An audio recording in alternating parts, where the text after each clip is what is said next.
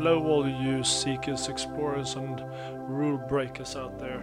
Welcome to the Alchemy Experience podcast. In this episode, I have a very special treat for you. I have a guest that is extraordinary in her pursuit of her desires and how she approaches life in general. She is a super connector, intuitive coach, speaker, bender of reality extraordinaire. Her name is Barbie Layton. She is from California, but a world citizen, traveled all over the world several times over. And she's taken the opportunity this year, 2020, during the COVID-19 epidemic, to take her journey to a new level, learning how to shed her old skin and learning how not to be afraid to step into her own greatness. And when the universe comes knocking, for her to say yes. She is one of the most passionate, genuine, authentic cheerleaders I've ever encountered, and I'm grateful to call her my friend. And Barbie's cat, Pharaoh, will chime in now and then during the call. Barbie is going to be very busy this year. She's going to speak at the Best You Expo in Miami, 15th and 17th of January, London, 5th and 7th of February, where she'll be actually interviewing me, and in Dubai, 18th to 20th of March. She will also feature in the Best You TV on Roku, Amazon Fire TV, Google Play, and Apple TV later in the year. So without further ado, I'm going to bring on Barbie, and this show being called Bend It Like Barbie, you will understand after you listen to this amazing woman. Tell me, Barbie, how did you get started? Well, a lot of people, I know a lot of people in Google and other things, Vishen Lakhiani has told us that people who've gone through trauma and gone through a lot of different things really are in a lot of ways the people that really decide that they need to go do self-growth work, because ultimately their life isn't working the way that it is, and they've gone through different traumas in their lives. And for me, I was just recalling that at 7 and 8 years old, I used to literally get into my mom's high heels. I would put on a satin nightgown and I would have a baseball bat, and I would literally dance around my living room singing to the top of my lungs in front of thousands of people, etc. So I've always kind of been a show person, dance, theater, art, drama. In third grade, I was in Oliver Twist playing Nancy. And it's like, so I kind of have been born to be in front of people, but a lot of times people really didn't like me being in front of people. So most of the time, since I was kind of this very nonconformist person, when you're nonconformist, people really try to marginalize you or put you down for being that. So I dealt with a lot of extreme bullying growing up, unfortunately, to the point of where I had a hell ride of 30 minutes to and from school of people that would spit on me. They would call me names. They would scream at me. And there were so many times where I had to disassociate from my body because it was just, it was absolutely awful. And back in those days, bullying was considered legal and nothing that you complained about the school would do anything about. Right. So from that kind of harshness, you would think that that would make me want to conform, but it made me actually even more defiant and even more of a rebel to say, I'm not going to let you in. So from about the age of my junior year of high school, I ended up going to Austria. And when I went to Austria, all of the people there were so warm and welcoming and fun. I went to every party, I went to every event. They knew me by my first name. And it was this epiphany that it wasn't me. It was just the fact that I was the scapegoat in the community that I had grown up in, because that's a biblical thing. You know, everybody has a scapegoat that they take all their issues out on. So that happened to have been me. But it also made me so strong, made me really, really strong. And the only unfortunate thing about being in Austria, that was 1985 and 1986. All of the fresh food all came from the snow-capped mountains. And in 1986, that's when Chernobyl blew. And I was within the 100-mile radius of that. So we were very highly irradiated with our food, etc. So within, from my age of 17 to 18, I gained 185 pounds in 10 months. Christ. My whole entire system just went wacko. Nobody could figure out what was going on. And I was literally double my size. It was just all of a sudden. And so I think that when you have these different identities that you you experience in a way. It's like, I'd always been chubby and, you know, muscular, but to be like morbidly obese like that, that's not anything that is anything close to normal. And so I wore that body for about 12 years. And at that time, I was just really, really seeking for answers. So one of my first entrees into self-help was Louise Hay's You Can Heal Your Life book. I felt like that was just such a groundbreaking book, because of the fact that she had the ability that everybody that worked with her affirmations who had HIV at the time, they lived longer than anyone who had any medication. And it was truly from the sheer power of their minds. I've always been gifted. I've always had kind of psychic senses, but they'd never necessarily been kind of activated in the way where I could channel them in a positive way. So instead, a lot of times I got told like I was too much, the volume was too high, you know, all that kind of stuff that, you know, you need to turn the volume down. If I went to a party and I was really angry, the whole party was a bad experience. If I went to a party and I was really happy, everyone had a blast. So it was this really weird kind of like almost feeling responsible for the vibe that I was carrying. So I kind of shut it down. But then from there, I started looking into more metaphysical type of things. I was able to find, actually I had an inner voice that guided me to find a tarot deck. There were a lot of different things that I just kind of picked up naturally. I started doing a dream journal. I started singing the Hue in the early 90s. And I realized that there was such a transformational thing. I know that there's a tradition in India called Sant Mat that focuses on the Hue. The Sufis focus on it. The Hawaiians focus on it with Huna and the Hukai ceremony that they do on the beach. It's also in Islamic religion and the Allah Hue, which is Alleluia. So from being able to tone and chant and do those things on a regular meditation basis, I'm not going to say that my life got easier, but by the same token, there were all these beautiful coincidences and miracles that would happen that were totally unexplainable and could not have been something that I orchestrated myself. So that was where it was like leaning into that and just really, really feeling into that. And then in 2001, I ended up getting gastric bypass surgery, and I, you know, released a lot of the extra pounds, et cetera, as you will. So I'm basically about half the size that I was before. And I'm still, you know, a big Nordic woman basically, but I'm okay with that. I'm completely comfortable in my own skin. It's something that by giving myself permission to be comfortable with myself, I give other people, and especially women and young girls, permission also to do the same. Absolutely. So that's basically, then in 2004, I enrolled at the University of Santa Monica, and I got my master's degree there, which was amazing. And that's a world famous program.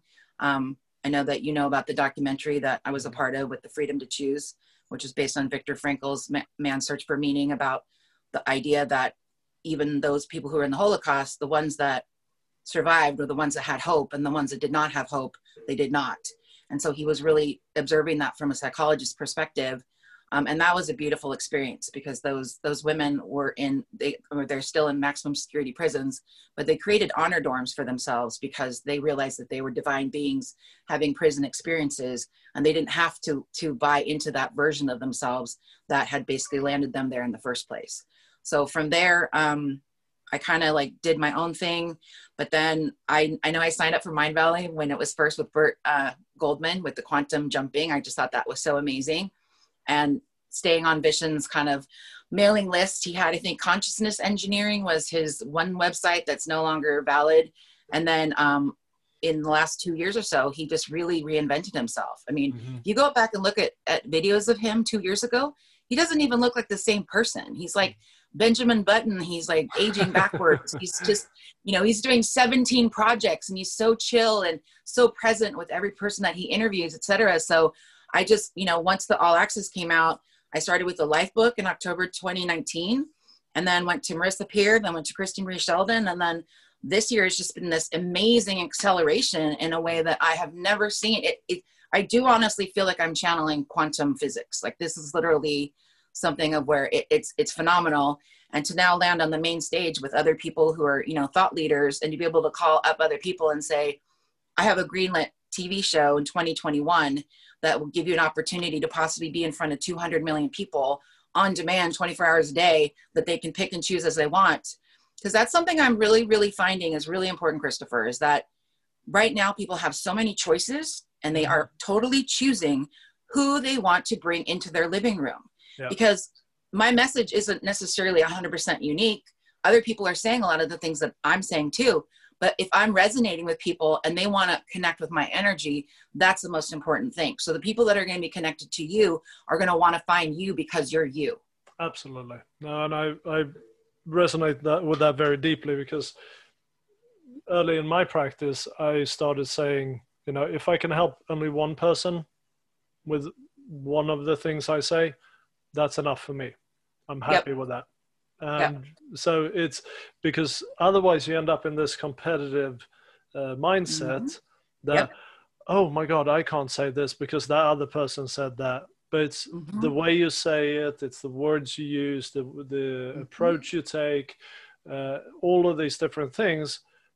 And the timing, when someone comes past your website or your speech or whatever, it might be the exact moment that they need to hear exactly what you have to say. Yep. So you need to express that in order for that person to have that experience. If you don't do that, then they're not going to have that experience. And it might be another 2 or 3 years before they have another opportunity to have that experience. So that's kind of how I started convincing myself and moving myself into the discomfort of, doing the meditations and podcasting and so forth, because it is almost like it is a calling, but it's a responsibility as well with that calling, to be that voice for those that you are in agreement that, or have agreed with before coming into this lifetime, in my perspective anyway, that you are going to be that catalyst for them. And that's the part too where I find that like bringing in a lot of the ancient wisdom is so important, because when you look at all the things that came from Atlantis and Lemuria and Egypt and all these things of where, I mean, if you go to Abydos, they have these 10,000 pound like rose quartz or like slabs of stone that to this day, they cannot make the perfect pyramid. To this day, they don't know how those things were lifted and placed in those positions. And I mean, people have said that there's definitely probably have been almost like fiber optics underneath a lot of those pyramids, et cetera. And I think that when you look at a lot of the ancient wisdom and we lose that, it's like we almost kind of like lose our humanity. So it's like, I feel like the best part now for the people that I'm really seeing that are evolving, and that's why I love Mind Valley so much, is that having the opportunity to take that ancient wisdom and applying that to 21st century stuff makes you that Buddha and the badass. It makes you have that opportunity to fuse that in a way, because those people in the past didn't know what we were coming up into. But by the same token, Sri Kumar Rao and Naveen Jain and, a lot of the different gurus like Maneshi Bar, who's on Solvana, his quintessence quest all about shamanic journeys, etc. That is so necessary for us to fuse those different versions of ourselves together, because then it's like that, that vortex alignment of where when you get everything aligned, it's almost like you just literally expand yourself out. And I feel like I'm just magnetizing all this cool stuff. And Vishen has been such a perfect example of how you can do that, because he states that he's in a state of flow all the time. And with everything that he's doing, you're just like, it is so fantastically amazing to watch that and witness it and we're a part of the unfoldment.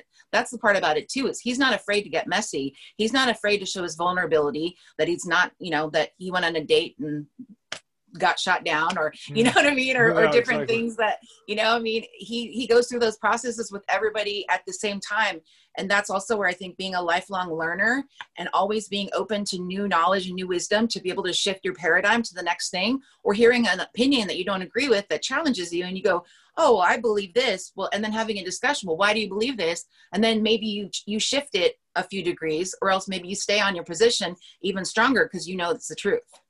Absolutely. And I think the idea of showing up in your vulnerability, like Brene Brown talks about in her different talks, is so important. If you have that courage to show up vulnerable, then you will be having those opportunities to grow, and you will find those doors to open. If you're not showing up in that state, you will be closing yourself off from those opportunities, right? So what was the kind of not the cataclysmic, but what was the turning point in the concept, if you like, for you to go flipping over to the kind of, this is how I'm going to bend the universe to do what I need to do, or bend your reality, as it were? What was it in? Two things. Yeah, go ahead. Two things. In February, when Christy Marie Sheldon did a webinar about her Intuition 101 course, which I highly recommend, it's amazing. She just kept saying, like, you know, what would it take for $5,000 to $10,000 to appear so you can take my course? You know, if you don't have the money, what would it take for you to do this? So just keep on doing clearing. So I just started in this totally whimsical. The most important thing is that everything that you do for manifesting has to be over 528 hertz. That's why the hue is the DNA miracle manifester. You have to be at love or above. You cannot be you know, oh, because everyone's like, I want to make money, I want to earn money, I want to. It's like thud, thud, thud. It's a very low vibration.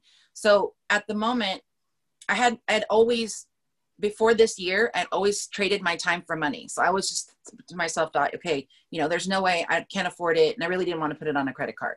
But she just kept saying, what would it take? What would it take? What would it take? So I literally whimsically would just run around all day, every day, just going like, what would it take for $5,000 to $10,000 to just appear? What would it take for $5,000 to $10,000 to appear? What would it take? Within 48 hours, I had the price of her course plus an additional $1,000. I'm just going like, okay, whoa. I mean, I had to like step back for a second and go like, okay, this just happened.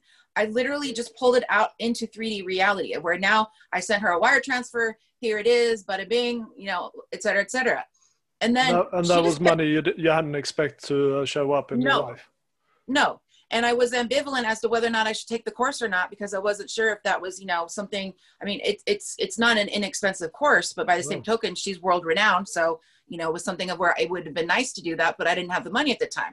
But then being able to do that. So whenever I do client sessions with people, when they get that first break of they get the thing that they want, or they get a check that's unexpected or whatever else, I say, okay, now you have to anchor that emotion in your body so you can now replicate it. Getting one check, big whoop, no big deal. But when you then start to realize that you just manifested that out of thin air with the co-creation of the universe. And then the next thing you know, it was like, you know, she said, well, just for fun, why don't you just call up all your credit card companies and renegotiate your percentage points? Why don't you just for fun, just call them up and renegotiate? But beforehand, you just do a blessing ball in the first part. You imagine yourself talking to that person. And then I would have a little marker where you make it a game. I made a marker that if a man answers the phone, I'm getting what I want. If a woman answers the phone, I'm not getting what I want. Hello? And then I'm like, yay, I'm getting what I want. And then boom, boom, boom, boom, boom. It just all kind of worked where it was just perfect. So it was literally going from there. I was able to like, it was just like, it was like thousands of dollars. And then in addition to that, even though it might be frivolous, I decided that I would play some of those video games that were like slot machine things. And so I was posting on her group, basically that, you know, oh, look, I just won $75 million on the Wizard of Oz slot machine or the Game of Thrones slot machine. And even though that sounds really funny, it was still, every time I got that, I pretended like it was real money. I was like, oh my God, I just won $75 million. Oh my God, that's so amazing. And I would just like get all excited and, you know, but you can feel it. It's the whole thing. Like, you know, Vishen pointed out that Esther and Jerry Hicks' book is The Astonishing Power of Emotions. It's like, you have to feel it. That's the part about the part. It's not necessarily the visualization. It's feeling it and anchoring it in your body. So I literally started to say, you know, I mean, Marissa Peer says it too. I can have that. I can have that. That car's for me. That's for me. I can eat whatever I want. I can do this. I can do that, etc. During the pandemic, I never, ever, ever ran out of toilet paper. I never, ever, ever ran out of food. Everyone was like, oh my God, I got eggs. And they were like, woo, I got eggs. And I'm like, I have everything that I want. Mm-hmm. And it was actually sometimes getting food delivered. My grocery list would be a wish list because you wouldn't get everything that was on your list, but it was still, I got everything that I needed. Yeah. And that was the part about where I did so many, what would it take? So what would it take for me to know that the universe always has my back? What would it take for me to know that I'm more than enough? What would it take for me to step into this energy and know that by doing this and being an example for other people? Because what's very interesting is that even the people in my group initially told me after the fact, they said they started to get a little jealous of my success because they were like, well, I'm doing all this stuff. Well, I'm doing all that too. Well, I'm doing that. But instead, what they did is they flipped it. They flipped it to, if she can do it, so can I. And when they flipped that, all of a sudden they were just like manifesting this, manifesting that. These people are getting money here. I have a client who literally has made more money by October than she's ever made as a corporate person in her entire lifetime within like 6 months to a year. So literally just watching that exponentially. And the best part is that after that, it doesn't become about the money anymore. It's not even about the money. If you know you can have whatever you want, you don't care. So that's now for me, the fact that I have the opportunity to help other people to bring their visions and their dreams to life. And there's no money involved. That's the best part. There is absolutely no money involved. And I don't need to talk to the person and tell them I need a cut of whatever they get. I don't care. That's the best part. It's not about like, I need my cut of this and I need that. Because a lot of people, when they get like that, they get very limited because it's all about like, what's in it for me? Yeah. If you're like Keith Ferrazzi talks about, if you're focused on service, sharing, and caring, you will have a high performing team because everybody's helping each other, all co-elevating each other to be the best at what they are. So you become everybody that's like hanging out on Valhalla or, Mount Olympus with all the gods, as opposed to, and nobody's bitching and complaining that they don't have anything because they're all just in this amazing manifesting vibe and everyone's just having exactly what they need at the moment that they need it. Exactly. And I think that's the key takeaway there, apart from the fact that what you're talking about is the law of resonance. So if you resonate at the level of what you want, you will attract it just like a magnet. It works exactly like that. And the key is really to know that, or trust that what you want will come to you. You don't need to worry about how or, where the money is going to come from. If you resonate at that level, it's going to come to you. So you don't have to worry about, I got to make sure I have money coming from that and coming from that. It's going to come to you whether you want it or not. if you set that desire and set that resonance. But that obviously applies to the negative as well. If you're resonating at the negative level, then the universe is going to say, seems like you like this. I'm going to give you some more of that. If you resonate at a high level, you like that? Well, make sure you get some more of that then. And that's something that you just touched on in regards to trust. My clients that I've worked with basically probably for over a decade, even when I was doing it, not as a professional, they will tell me, you can take your intuitive hits to the bank. Like literally, there's something about being able to see, almost like there's a spiritual exercise where you raise your consciousness and you look up above and you look at everything below you as if it's a chess game. And you see all these moving parts. And it's like from moving your perspective and looking down at it, you've just shifted everything that you're doing.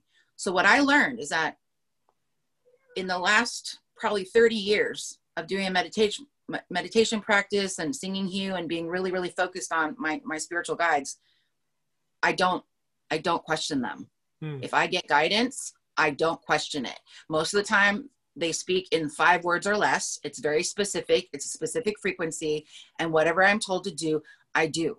Because ultimately that's the part of the trust that I know that by focusing on that frequency, rather than my little self who might go into victim or complain or whine or whatever else. It's like, Christy Marie says sometimes you treat your body like it's a pet. You just go, okay, that's nice. That's nice. Good for you. Yes. Okay. That's nice. Can you just go in the corner for 15 minutes while, I handle this over here. Yeah. And so it's really making peace with those versions of yourself. But by the same token, it's like, it's that whole Yoda, do or do not. There is no try. You have to take that massive action and follow through with it. And all of a sudden, all this amazing stuff was coming forward.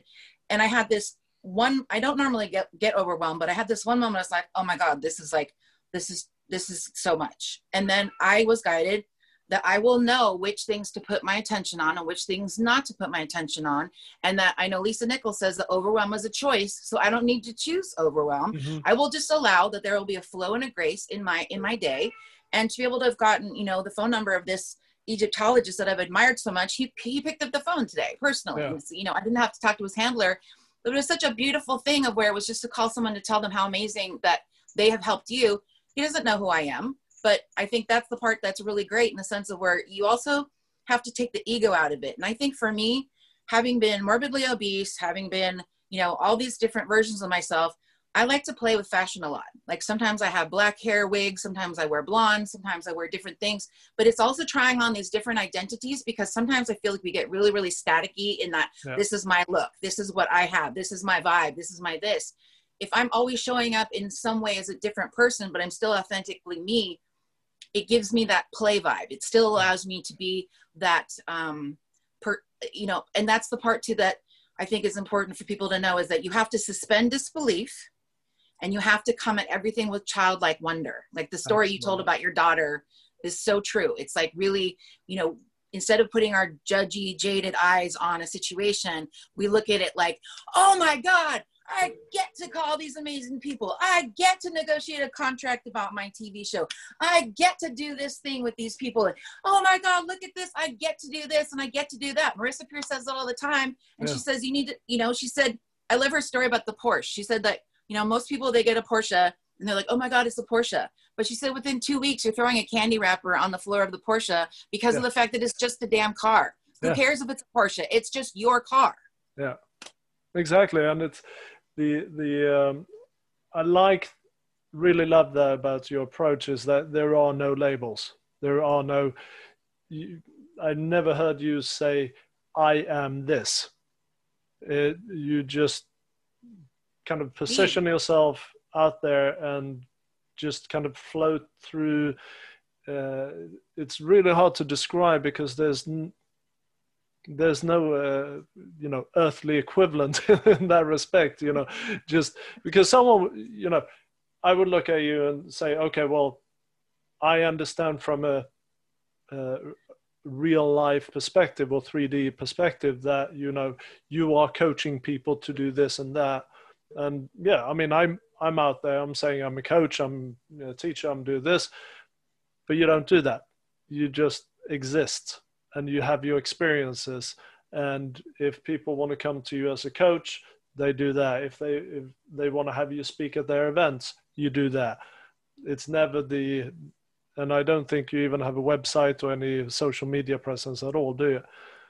No, actually, I'm probably going to be doing a website because I want to have a place. That's one of the things Lisa Nichols did say that's important. When you want to make this a business, you have to make sure you have a foundation of people to be able to have access. So therefore, you know, if there was a demand for me to do, you know, group calls, I would be more than happy to do that. If there was a demand for online courses, there are a lot of things of where I'm developing stuff about the science of signs, because in 2012, that was something that was really, really amazing, that all of a sudden I started getting all these messages that, you know, like you said, paying attention. I would literally go down, you know, I'll be driving down the freeway and I would get 5 different words that I would see from different places all over the place. And it got to the point where they were actually spelling out sentences. Right. But dictating it and paying attention to it is another thing. So like, for example, right here, this is my little, everywhere I go, I have a little sign guide. So this is my little sign pad that I brought to Ireland. So when I went to Ireland, I open it up and I say, okay, I saw a python skin. I'm shedding my skin. I saw a ride or die skirt. I saw lapis lazuli, which represents Egypt to me. You start having all of these different things that your own spiritual lexicon that only means something to you because they're your own patterns. And because you start to look at those things, etc. Like I know somebody, you know, who's basically fallen in love with someone from Australia. So every time someone says Australia, it's like a synchronicity thing of where they're like, oh my God, Australia again. And then they found out that the city that the person lives in is the same city that my CEO sponsor that I've asked is living, and which is so like those, they're no longer random. They're completely, but it's still paying attention and scribing them down is the most important thing, because what I then do is I go back into these, I have my dream journals and I have my sign journals. And when I go back in these, I see these patterns. I see all these things of where I see all this fluidity. It's almost like, you know, like kids who play Mario Brothers and they get the magic mushroom and they ping on it and they get 50 extra points. It's like, I feel like the universe is constantly giving us bonus points, but so many people are like, you know, obsessed with their phones. And that was something that was an interesting insight, that people who've been incarcerated for a long time in prisons, they come out and they've never seen people who are just literally looking at screens all the time. That is something brand new to them because they've been, you know, behind bars where people weren't doing that. And it is so true that so many people are so, addicted to their phones and their digital devices. They're not really paying attention to what's going on. And, you see kids in the back seat in the beautiful countryside in a car, and they're not looking at the beautiful clouds and the gorgeous trees. They're looking at their, Pokemon Go, and you're going like, oh, that's sad. Well, that's all part of, you know what you love once you've lost it, right? So it's the same with trauma. Once you've experienced that trauma, come out of it and grown from it, then you know what the beauty of the flip side is, right? Mm-hmm. So if you've been in a prison for 20 years, you come out and the trees and the birds and the sky, everything is going to be so much more beautiful. It's going to be so much more vibrant. You're going to pay attention to more details because you're becoming more and more present, right? Mm-hmm. Yep. So, but it is true. Even though you're operating at this different level of reality, you still have to manifest it into this reality. So we can't entirely detach ourselves from the key that is, or the bridge that is real life. We still have to interact and kind of create that bridge over to existing in a different type of a reality where the rules of society don't necessarily exist as they do today. It's operating from a different paradigm, I would suppose. So talk to me a little bit about that in your journey, because I think it's a journey that you're kind of on and taking, kind of realizing, coming back into coming back from the sky, as it were, and coming back down and being like, oh, how do I anchor this? Well, and I'm in the same way that you are, in the sense of where whenever I get connected energetically and light-wise, I'm always like up in the sky. I'm always connected up, but connecting down has always been my kind of obstacle in that. And in some ways, it's like, it almost may even be a reason why I gained so much weight at that time, was being able to have that heaviness, to be able to stay grounded in the, because I know that one of the things that I really love is the out-of-body experiences with doing that. And that's very, initially it's almost like terrifying, because the G-forces are so strong that it can actually make you really sick to your stomach. Yeah. Because you are literally just in, all these different time portals, and then coming back into your body, sometimes you literally slam back in it. And so there would be times in the beginning when I wasn't acclimated to it, where I would actually jump up out of bed and then like look back at myself when I wasn't. It was really surreal. But one of the things I think is really amazing, and this is something of where it's going to sound funny, but that whole polyglot thing where I was talking about like observing energy and things like that. So I love Egyptology. That's seriously one of my favorite things. I mean, anything having to do with the pharaohs, Akhenaten was such a revolutionary, going to monotheism from polytheism. I mean, there's just so much amazing stuff from that. And I really do believe that if the Alexandria Library hadn't been burnt down, our entire existence today would be completely different, because all the wisdom that was written down was just totally gone. Yeah. So from that perspective, I believe that we're running 5 simultaneous bodies. So by running those 5 simultaneous bodies, what I thought was really interesting is that a lot of times when I go to an exhibit of Egyptology, you'll see on the hieroglyphics a picture of where they go through the embalming stage, and then you have Thoth with the baboon. You have to go through the eye of the needle if your soul is pure, and then if you're not, then the baboon eats your soul. And then from there, you basically go through the embalming process, and then they would show the body here, and they would have 4 bodies above it. And I would say, oh, that's so amazing, to see that confirmed, that the Egyptians also believed that you were running those 5 concurrent bodies as well. But then you read the hieroglyphic description, and they didn't translate it that way, because that wasn't an awareness of the person who was doing that. There's a fascinating book. I wish, I'll have to find it for you, because it's so fascinating. This woman was in Britain, and she knew all the hieroglyphics. She hit her head. I think she was in London. She hit her head and basically had a brain trauma. And all of a sudden, this lifetime where she was, the lover of one of the pharaohs, came back, etc. And the country of Egypt actually hired her to come back and read the hieroglyphics because she had full memory of everything intact. I mean, Wow. this book is mind-blowing because Wow. it actually happened to the point of where she would talk to her parents at the British Museum with all the Egyptology stuff and say, oh, Daddy, this is this and this is it. And they're looking at, she was 5 years old. They're like, how do you know this stuff? And she's like, Daddy, I know that this is this and that's that or whatever. So, but she was so in love with this, you know, pharaoh that all of her memories just kind of flooded back. So I think what you were asking is how you toggle between the two. So yes, the dense energies are here. And, you know, I know we both discussed, you know, our parents' profession oftentimes is very dense, it's very mental, etc. So trying to explain this to that kind of a person is almost like impossible. It makes absolutely no sense. This is like, you know, that this is bizarre behavior, you know, but I'm just like, yes, but someone like Naveen Jain can actually be a private citizen and get robots on the moon and talk about biome and gut biome people, et cetera, et cetera. Like these people are doing it in real life because they're not listening to anybody telling them no. And then the best like part, Elon Musk, the same yes, thing, you know, talking yes, about, you know, different energies and forces. And I think that they understand the kind of convergence between science and spirituality, and in that is quantum physics. And they've just come to peace with that, and they understand it, and they use it to do whatever they're meant to do.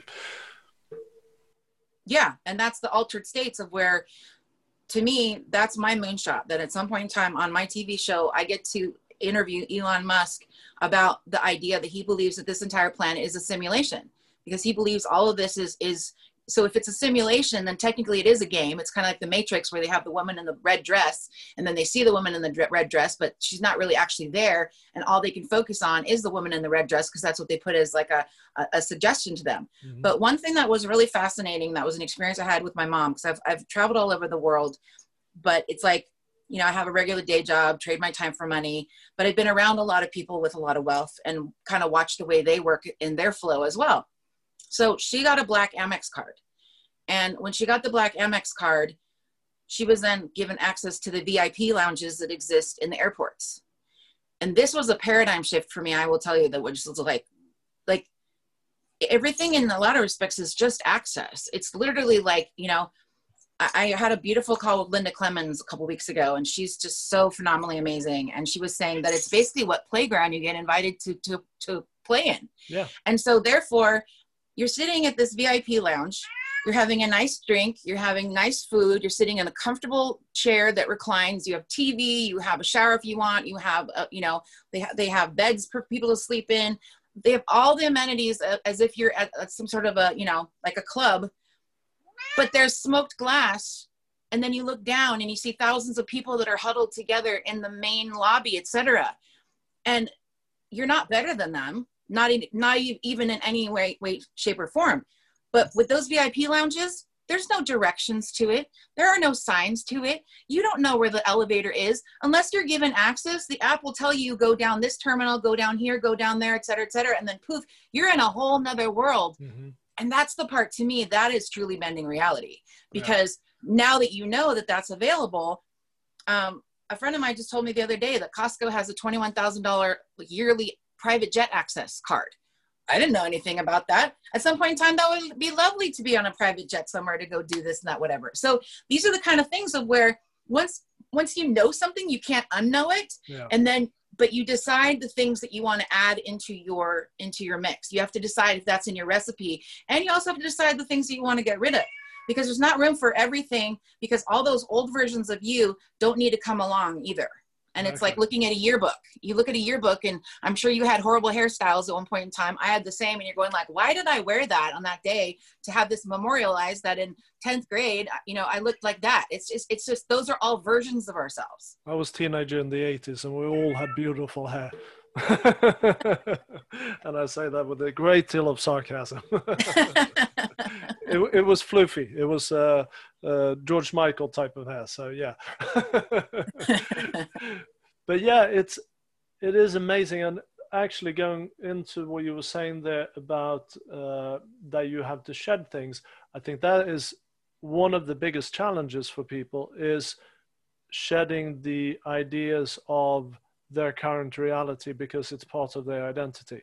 And in my experience, shedding that identity becomes a near-death experience. Mm-hmm. And so it is death of something within you, especially if you have one of these huge changes or awakenings in your life, where you're basically moving into a void and you rebuild yourself entirely. Mm-hmm. The perception of yourself, your own Mm-hmm. perception of yourself, and it's Mm-hmm. from a blank slate. So if you're doing that, if you're being pushed into that, that's a different matter, and you could end up having a psychosis, or you could just end up healing through that. But doing it voluntarily is a big challenge for people, where you're basically moving into a space where you say, that's the old me, I'm going to leave that behind. I don't know what's on the other side, but I trust that it's better. I trust that it's different in a way that is going to be beneficial to me. Mm-hmm. And I don't think that necessarily we stop experiencing things that are uncomfortable, or that we, in a different mindset, we would think of as bad, or hurtful, or whatever it may be. It's our approach to those experiences and our perception of those experiences that makes the outcome, that makes Mm-hmm. us believe what we believe about the experience. So in Buddhism, they famously say that, once you understand that suffering is part of life, you don't end up suffering anymore. Mm-hmm. And it's not that the suffering disappears, but your attitude to it changes, and you just accept it as part of your life, right?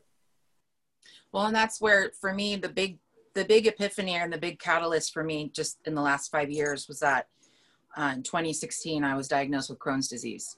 And that's an autoimmune disease that most people at some point in time need to have surgery of some sort. And for me, I was looking for all the natural medications. I probably spent $30,000 or more just on every supplement and things that I could possibly find. And nothing was helping. And what happened with that was, to me, in a lot of ways, that felt like a death sentence. Because here I took 2 world traveling tours around the world. Every year I would save up for those, and I have a timeshare, which I love, because then I can go to different locations.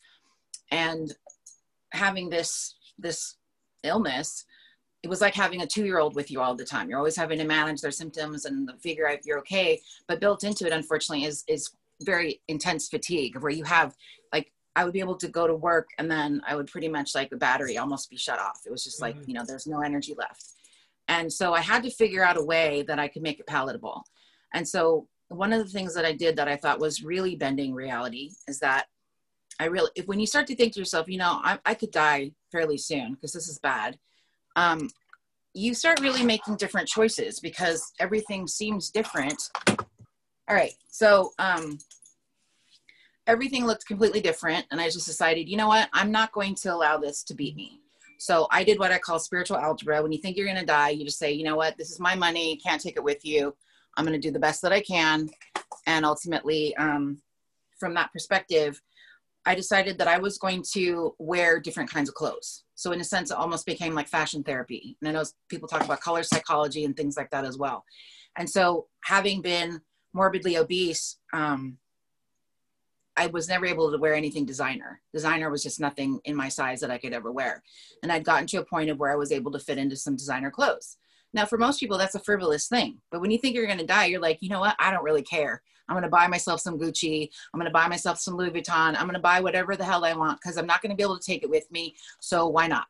And so from that perspective, if the way that I was feeling was like a 1, because I literally almost felt like I couldn't get out of bed and I had no energy, etc., getting dressed up like I was going to a Hollywood show with full makeup, designer clothes for just a regular day job, it gave me the opportunity to feel like I was a 10, but felt like a 1. And then throughout the day I could get by because I was at a 5.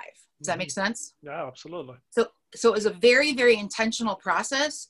But the thing that was so fun about it is that I would literally have, you know, the door to the building where I work closed.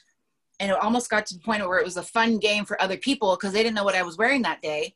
So when I'd open up the door, some people would be like, oh, cool outfit, or oh, that's cool, or oh, that's cool. Because I love to give compliments. I'm a person that honestly, I love to give compliments. I do not hold back on strangers. Hey, that's a cool shirt. Hey, I like your haircut. Hey, I like your shoes. Hey, like this, like that. It's just totally something that I think it just adds all this juicy cheerfulness to it and adds just good vibes for people, etc. And I have this really silly tracksuit, which is a chicken noodle ramen tracksuit. Right. So you literally look like a chicken noodle ramen thing. And whenever I go there, anywhere, walking around in that, people just start laughing and they're like, oh my God, you just made my day, because they just can't help themselves from laughing. And I don't, you know, and it's like, it's so fun just to bring joy everywhere that you go. And that's the part about where, so by doing that, now I'm never probably going to ever buy another designer outfit ever again, because I don't really care. I have as much as I want. Actually, now I have probably too much. But in that moment, it was like there was an attainment level of where, like we were talking about with the Porsche. Okay, it's Gucci, but who cares? It's basically, those are my sunglasses. You know what I'm saying? It's like it gets to a point where it loses its meaning in that sense.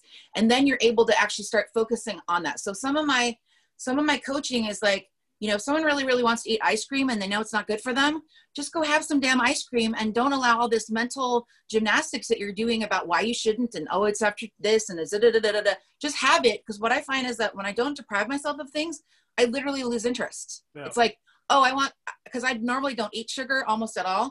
But, you know, if I feel like having a little bit of chocolate or whatever else, it's like I have chocolate from all over the world in my freezer. I can have it anytime that I want. Am I eating chocolate? No, because I can have it anytime that I want. So that's also that bending of the reality too, in the sense of where it's not, there's no scarcity mindset. I think that's the part too, in the sense of where if you think that the world is 8 pieces of pie and you're fighting for your slice, you're going to get all up in arms about it. But if you believe that there's unlimited pie and it's just going to keep coming and and it's all you can eat, you stop at a certain amount of time because you're done. Yeah. And it's boils down to that attachment to it. If you create that sense of attachment to the thing you're craving, then you're going to crave it or just keep on having it, as opposed to detaching yourself from it, knowing that it's there when you need it. Same thing with money.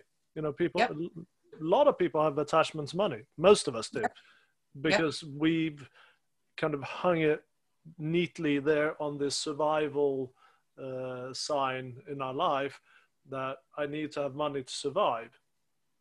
Is this true? Absolutely. But it's the attachment to money that prevents us from actually having it. True. And I love what Ken Honda has to say. I was on a Mind Valley Circle with him last week, and he just sent out an email to everybody that I want to gift everybody my book just for free. Just give me your address and I'll send it to you for free. And I just thought, that's so awesome. And every time I see him, his energy is so pure and so clean. It's just a happy panda. If you're in America, that is. Well, I'm just saying, but I'm just saying it's the kind of thing of where it's a beautiful thing of being, you know, generous in that sense. But he has something called the individual based income service.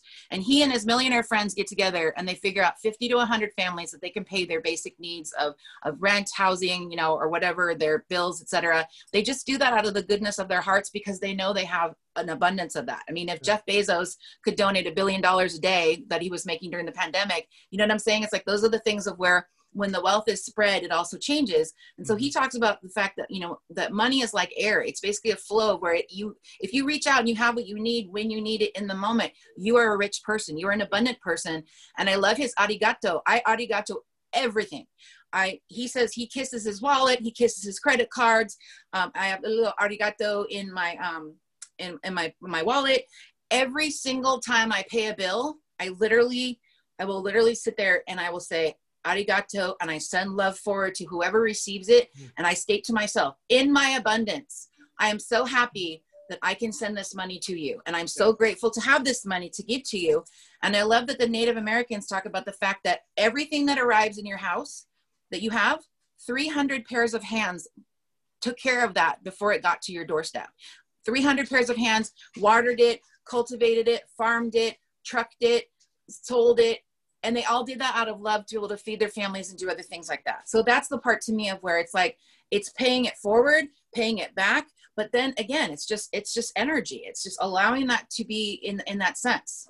And it's viewing anything that comes to you, anything that you release as energy, it transmutes. It's never destroyed. It always only transmutes and changes.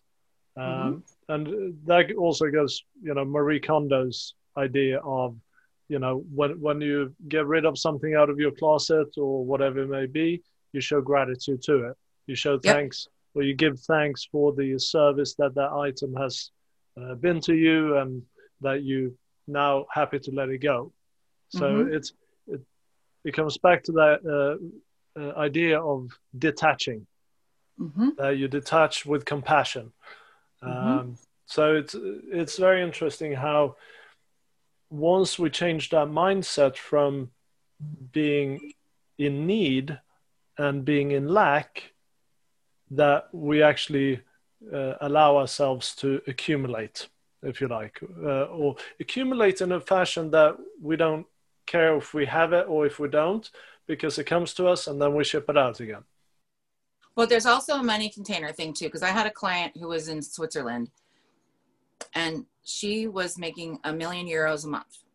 And she told me that her goal during our session was to do 5 million a month.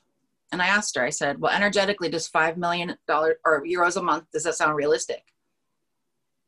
She didn't have the money container. She wasn't expanded enough to be taking in 5 million euros a month. Wow. So what we did is that I intuitively guided her through, okay, is 4 million? Nope. 3 million? Nope. 2 million? Nope. 1, yes. 1.25, yes. Between 1.25 and 2, yes. To the point of where we got it to 1.55 thousand euros was as big as her money container. So it was 55,000 more than what she had initially that she was already making. But you have to stretch into that. When someone says, I'm a millionaire, if you don't resonate with that, that's BS. And those kind of affirmations don't work. But that's what I like too, in the sense of where you have to create the money container of where when it comes in, you're super grateful for it, but then you also keep track of it. And then as the things get bigger and bigger and bigger, I mean, like being on the main stage right now. I mean, that's a holy moly wowzer. And I didn't even know that 2,500 people applied to be at the London one. You know what I'm saying? But my infinite self told me in July to sign up for all 5. I realized what an honor and a privilege it was to even be, accepted into this because of the level of the speakers that they have. But what I also love is the fact that it's also trusting your intuition where you follow a visionary. Because Bernardo Moya is a visionary. Vishen Lakhiani, those are visionaries. We're going along into their dream and we're following along with that, because in July, a lot of people weren't happy that the March live event didn't happen. There was a lot of doubt as to whether or not virtual was even going to work. He was the first person ever to do a full-length virtual summit. And after that, there was Lisa Nichols was doing them on I Am the Change and Powerhouse Speakers. And then World Without Limits was in Estonia. And then you also had... there's another one I went to as well. Oh, the Greater Festival that's in Germany. So you had people that were starting to do that after the fact. He started it. And now you can see that because we know that 2021 isn't really going to be opening up anytime soon. Those same people who are normally used to doing live speaking events of where they command thousands of dollars in front of a live audience, they don't have that revenue source any longer. So now people are trying to get into his expo. And I'm just looking at this going like, my infinite self set me up in the summertime. And I already just felt like this, but it wasn't about what I was going to get back from it. It was the fact that, because my goal initially was going to be to go in March in person of this year, watch everybody, and then launch myself March 2021 on the stage, and it would have been a side stage or whatever else, etc. And then just be like, like just taking off on it. And that's what I was telling Vishen when I went on live with him in October, the day before my talk. It's like, I said, I feel like I'm on a rocket and I'm just trying to hold on. And then after that, I did the Silva Ultramind, and he was talking about a rocket and a compass. And it's like, you're just going like alignment, alignment, alignment. So a lot of that projection stuff with the Silva stuff is also, that's so cutting edge, because when you have the opportunity to be experimenting with out of body experiences, there's just so many different things that you can see. And you don't ever limit the universe. The universe is truly unlimited. And anytime you put a limit on it, why? You have to be and that's something that honestly I have struggled with. I have been receiving impaired. That is something of where I'm one of those people that I give, and give. And a lot of times things don't come back to me. But this year I flipped that. I just decided, you know what would it take for me to be an amazing receiver of all the abundance that the universe wants to shower on me? And then now, because of the fact that my message is that of service, all these other people are jumping on my bandwagon as well, because they're seeing like this excitement that I have, because it's coming out of sheer joy and sheer fun and sheer wanting to serve humanity. Yeah. And I heard Morning Miracle yesterday, and he was saying that when you want to serve humanity, the universe is going to help you go out there and do that. And why not you? Why not me? Absolutely. And I wanted to tie back to that. You were saying about like vision, like Yanni and whoever, they're visionaries. I mean, you're a visionary. I am? Yeah, absolutely. Why wouldn't you be? Okay, I accept that. Well, it's being the visionary in the sense of where, I mean, I have to take that in for a moment, because I don't think I ever saw myself as such. If you think of it, people are going to listen to this call and be in awe of your ability to bend reality to your desired outcome and your desire, you know, what you want to energetically experience from a totally different level. You know, we talk about control and how you can't control the external environment. You can only control your words, your thoughts, and your actions. Mm-hmm. But this is control on a different level. But you're not controlling it. You're allowing yourself to receive it, and it's that paradox and understanding that paradox that. And I think it comes down to embodying the paradox as well. Because we can logically understand it, but once we embody it, that's when we can start acting from it. So yeah, I mean, you're going to have people listening to this call, and they're going to be in absolute awe of what you're doing, like I am, and hang on your every word and see you as a visionary. Well, but it also does come down to extreme gratitude, and that was something that I talked about in my talk.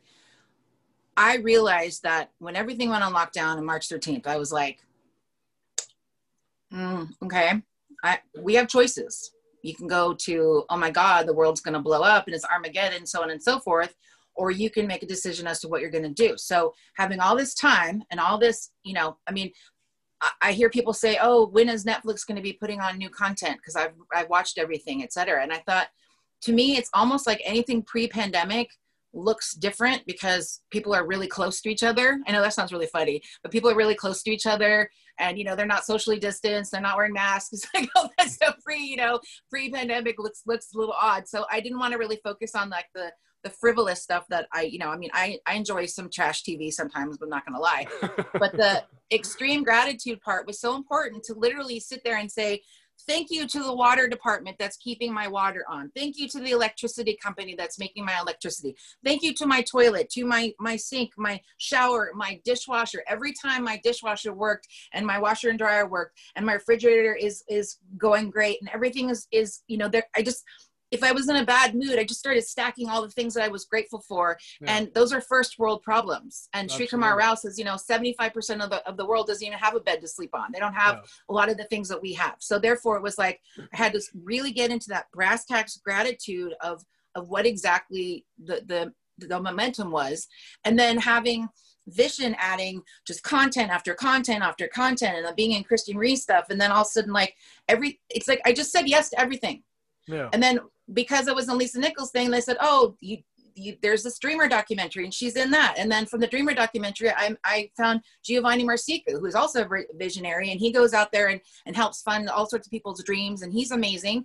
And then, Jim Quick was like, well, I'm going to have a special private group for, twice a week live with me all year long. And you're just going like, yes. And he's like making schools in Guatemala and other places. It's like, the more that you play in this playground, the more people were promoting stuff, and everything that was being promoted. I have not missed one single call that was live with Vision since February. Right. Not one single one. I just decided that This is the golden age. In some ways, I almost feel like it's an enlightenment period. We're going to look back on this, that people had really extreme reactions to this. But from that perspective, you're not going to find in 2021 that there's all sorts of freebies and extra bonus content from really, really amazing people. They're all going to find ways to monetize them. And by that time, you'll have to, basically pay to play. So what I loved was watching the generosity of people like Bernardo and Vishen and all these people that were giving their talks for free because they realized that they wanted to have an audience to be able to speak to as well. So Mind Valley University went from like 2 weeks online to it's every week now, where we just have content and more speakers, etc. And at some point in time, that will come to a halt. So right now, I feel like riding the crest of this in the end of it, I feel like I'm building this crescendo to the end of the year. And then when January comes around, I feel like I will be able to actually have this boat out of the harbor. My sail is going to be up. My rudder is going to be in the exact right location. And that wind is just going to take me out into that open ocean. And it's just going to be the most amazing adventure, but it's not going to be, the countless hours of being on different kinds of things on a screen. It'll be a very different experience because so many of these things are opening up, and the more things open up, the more, interesting people that I come into contact. And I mean, our group is one of the most amazing percolations of amazingness I've ever been a part of. And it's like, everybody is so supportive. And that's the thing about it, in the sense of where, like, why not? It's really important to co-elevate each other as you're going through those dreams. Because like you said, when you put the competitive edge in that, and you start to have people that get jealous, or they start to have that opinion about it, you taint the well. And that's where it's like, be glad for other people's successes. Be happy for when other people succeed as well. Because again, when you shift the paradigm with why not me, you shift it to they did, so can I. And to me, that is a huge paradigm shift, because you do not have any negativity attached to it at all. Absolutely. And I think for me, in a way, my journey, as you know, has been about, the idea of seeing things from a compassionate point of view. And the same thing about that embodiment of kind of the idea of, or the perspective that you want to achieve, same embodiment of that compassion. You can understand compassion as a logical, intellectual concept, but to embody it and live it, you got to practice it. And once I've found, once you do that, that you don't concern yourselves with the petty minutiae of life, and you that is a different kind of route into opening up all these opportunities, because you start to say yes to life. You start being open to, and it's just a different avenue to get onto the highway, as it were, and I mean, sorry, go ahead. It's also one of my favorite stories of all time is the starfish story. And it's that story about the old man walks down the beach, and it always chokes me when I think about it. But every person that's in front of us is as important as anybody else. When you're with people, you have to be with them. You need to be fully present, 100%. Nobody's more important than anybody else. When you're in front of someone else, you literally, that's what namaste means. It's the, the soul in me recognizes the soul in you, and they connect in a very beautiful way. And the starfish story is about an old man walking down the beach, and he sees this little boy, and he's throwing starfish into the ocean. And there's thousands and thousands of those starfish. And the old man asks the little boy, he says, "Why are you doing this? There's thousands of them." He said, most of them are going to die anyway. And the little boy holds up the one starfish before he throws it into the ocean. He says, "It matters to this one. Yeah. To this one, it matters." Yeah. That is the most important thing, that everybody that's in front of us, we all have value. We're all soul. We're all beautiful beings that just need the opportunity to be given an opportunity to focus. And one of the things that I did as an experiment this year is that I had this little plant that was like a little tulip bulb, and I put this gem water in it, and it started to grow. It'd been like dormant for 9 months. It started to grow. Within 2 weeks, it grew 36 inches because I was pouring gem water in it. I was blessing it. And everybody that came into my space, I told them, just send love to this plant. And it literally just went like, woo, like this. People were coming and going like, how is that even possible? But that's the profound power of love. Love Absolutely. Is one of the most powerful energies anywhere in the universe. Absolutely. I don't know if you've seen that video that I think it was IKEA that passed around, and it was in a school in the Middle East somewhere, or in Switzerland, can't remember. But anyway, they had two plants in like a glass container, and the students were told to one of the plants they had to uh, give encouragement and be positive, etc., and the other plant they were to basically speak negatively to. And not surprising, within 2 weeks, the plant with all the negative talk had died, and the one with the positive talk was flourishing. Mm-hmm. And they were both in the same environment. Yep. Yeah, no, I know exactly, and I did the same test with an aloe vera plant here, and I now have probably 20 seedlings that I've planted, and they are thriving on their own. And I mean, this darn thing is growing out of my house. It's like, what do I do now? So I'm talking, we're going to start doing aloe vera masks and skincare and all that stuff. Cool. But it's one of those things, like, once you see what you're putting out into the universe has an effect on every living thing around you, then for me, in a way, it became, and that was really how my journey into embodying compassion started, was that I realized that it's my responsibility to put the best version of myself out there. Because in the collective energy, people are going to tap into that and going to feel that, and that will help one person, two people, however many it helps. It will be my contribution. And that, I think that is so important, because it's not the government's responsibility to tell people to become the best versions of themselves. Each and every one of our own responsibilities to do that. Well, that's something that I learned at University of Santa Monica. That was one of the number one takeaways of my 2-year program, that I was prizing. Because honestly, and that's why I don't hold back on compliments. When you prize children and you just focus on prizing them over and over again, and you prize the things that you want them to continue to emulate, and you, of course, I mean, you have to obviously call them out on the things that they're doing that are either dangerous or, et cetera. But by the same token, if most of your focus is on that prizing, what I found is that with children, it's so amazing, because they will do anything to please you because of the fact that they know that they're going to get the reward for being themselves and for stepping into that better version of themselves and stepping into the next one. And then, when that Maslow's hierarchy of needs, of the seen and heard, loved and accepted, that's been the thing that's been so astounding to have international clients. And I can talk to, a traditional Muslim woman who wears a burqa in Dubai, and then I can talk to somebody in Australia. They all need the same thing. It has nothing to do with the culture, it has nothing to do with the religion. It's the loved and accepted, seen and heard. Those are the 4 things that people need. And that's something in the sense of where, as you've seen, as you've gotten to know me, it's like, I love putting the shine on other people's things. Anything that I see that I think is awesome, I'm going to say something about it. And I know I have a good friend who's a theta healer, and we just call ourselves the cheerleaders of the world, because we just want to celebrate everybody.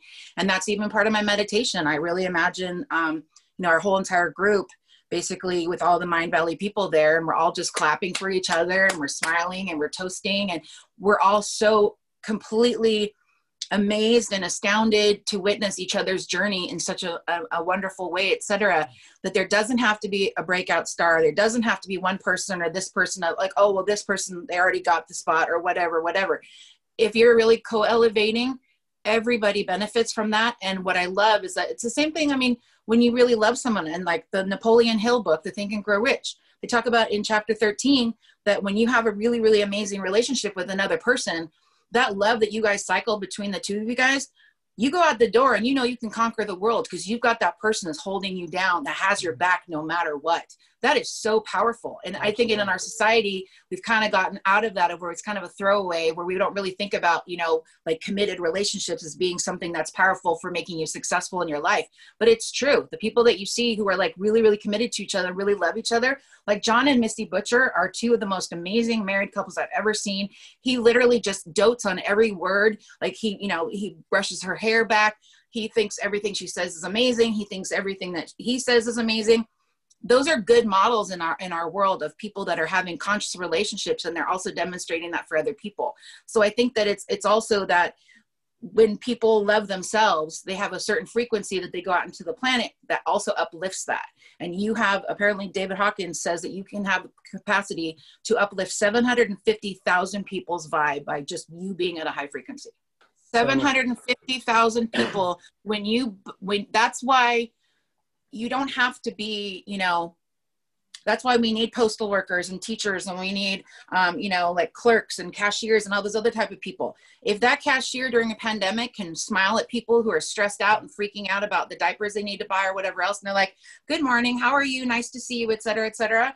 They just basically affected 750,000 people's vibe in that direct vicinity, made it a more pleasant experience for those people that were shopping. And it's something that has a ripple effect. So all of us in our collective spaces, when I do a meditation, I literally imagine as if I'm like not a 5G tower, but I imagine myself as like a lighthouse of where I'm a beacon, and I'm a beacon of light. And I just imagine that I close my eyes and I literally just, you know, I connect to the light, I radiate it out as much, and I just go out and find all the light seekers, all the healers, all the people who are truth seekers. And I just really imagine, you know, the globe at night, and we're just bouncing all of these pings off of each other back and forth. And to be able to, you know, talk to a lady in Australia yesterday, you know, who is like crying. She's one of Bob Proctor's coaches, and she's an amazing person in her own right. But she said she was crying in her living room because I took the time to read her story. And I thought to myself, of course I'm going to take the time to read your story. I'm so glad that I can put a spotlight on your life, of where now you can be connected with these people. And I know Amrit, my coach, says that I'm a magic connector. I am truly a magic connector. I see energy of people. I go, you need to talk to this person. You need to talk to this person. You need to talk to this person. I've had people have gotten married because of the fact that I saw their energy connected, et cetera. I mean, that's the kind of stuff to me where it's like, you can't bottle it, but it's so fun because it's just like, you know, and you get to connect with this person, and you get to, and obviously it's a free will universe, so they get to choose. But I have a friend who is doing PPE with epidemiologists, and she has really, really high level stuff because she's getting her PhD. So it's all current research, and they're very, very high quality products.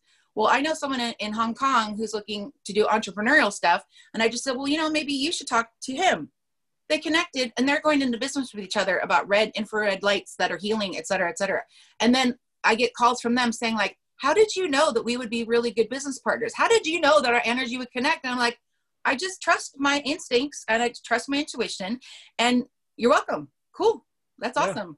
Well, that's it. You know, it's, and that contribution, then obviously you will get that back some other way, and you don't have to worry about, you know, you don't have to be, well, I want 10% of whatever you make because I put you two together. You know, it's like, make it work. Good luck. Have fun. And I think that's so powerful, to kind of step away from the need to that immediate gratification, and realize that I will get my dues. And I just trust that. And one caveat though, when someone does you wrong, you do not send negative energy their way. You do not. You allow the universe to do that for you. Because that's where I think a lot of people get stuck. They get that kind of like what you were talking about, the fake spiritual the other day. It's like people will oftentimes think that they got wronged in some sort of a way. So they send out negative energy in that fashion. And that to me is karmic ping of where it's going to come back to you. So bottom line is that you just literally, you wish that person well, and you know that they're going to get it on the flip side, and it doesn't have to come from you. Absolutely. And that's where I would apply my thought, or my concept of compassion, and just allow, know and accept that they're on their path, and they are they're going to learn from their experiences. And if I engage in that behavior, then I am engaging in that energy, and then I'm sending out to the universe that that's the energy I want to experience. and then I'm going to get it. So yeah, that's exactly it. You can't engage with that. And it's, you know, like it says in the Bible, turn the other cheek.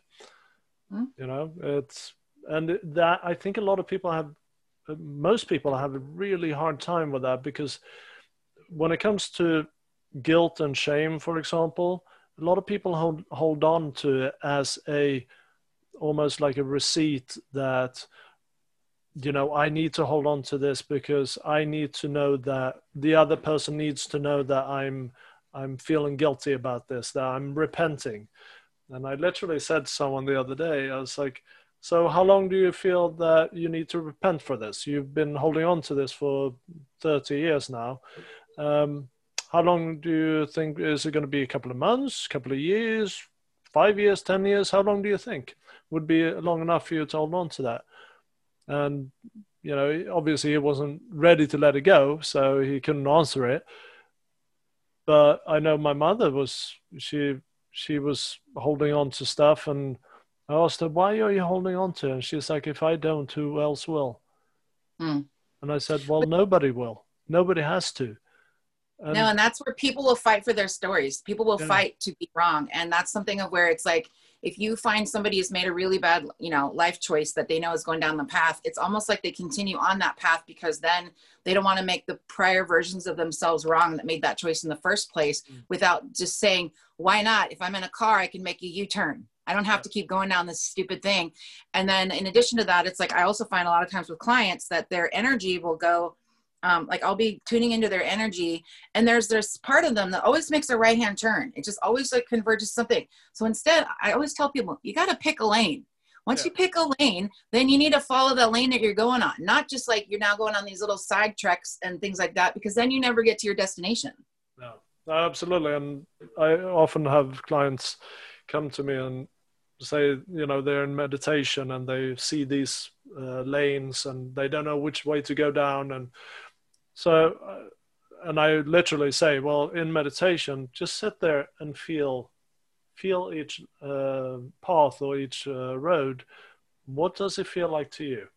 And eventually there's going to be one that is so strong in light that you know that that's the one to go down. You know, you just feel it, and you just have to trust that. And you go down that visualize going down that road, and you're going to understand why you're going down that road, and that's going to reflect into decisions that you're having to make. So yeah, talk to me actually about that within your coaching practice, if I may call it that. You did earlier yourself, so I'm taking the liberty here. But when you help people, how do you do that? Do they know that you are coming to them as a spiritual being with you know, access to your guides and to your higher wisdom and all of that, or do you come to them more with a earthbound energy, like let's solve this earthly problem, as it were, you know? It depends on what they want to manifest. So a lot of times it's basically being able to disconnect them from the low vibe. It's clearing them with the vibe that they're carrying that has like attached to them.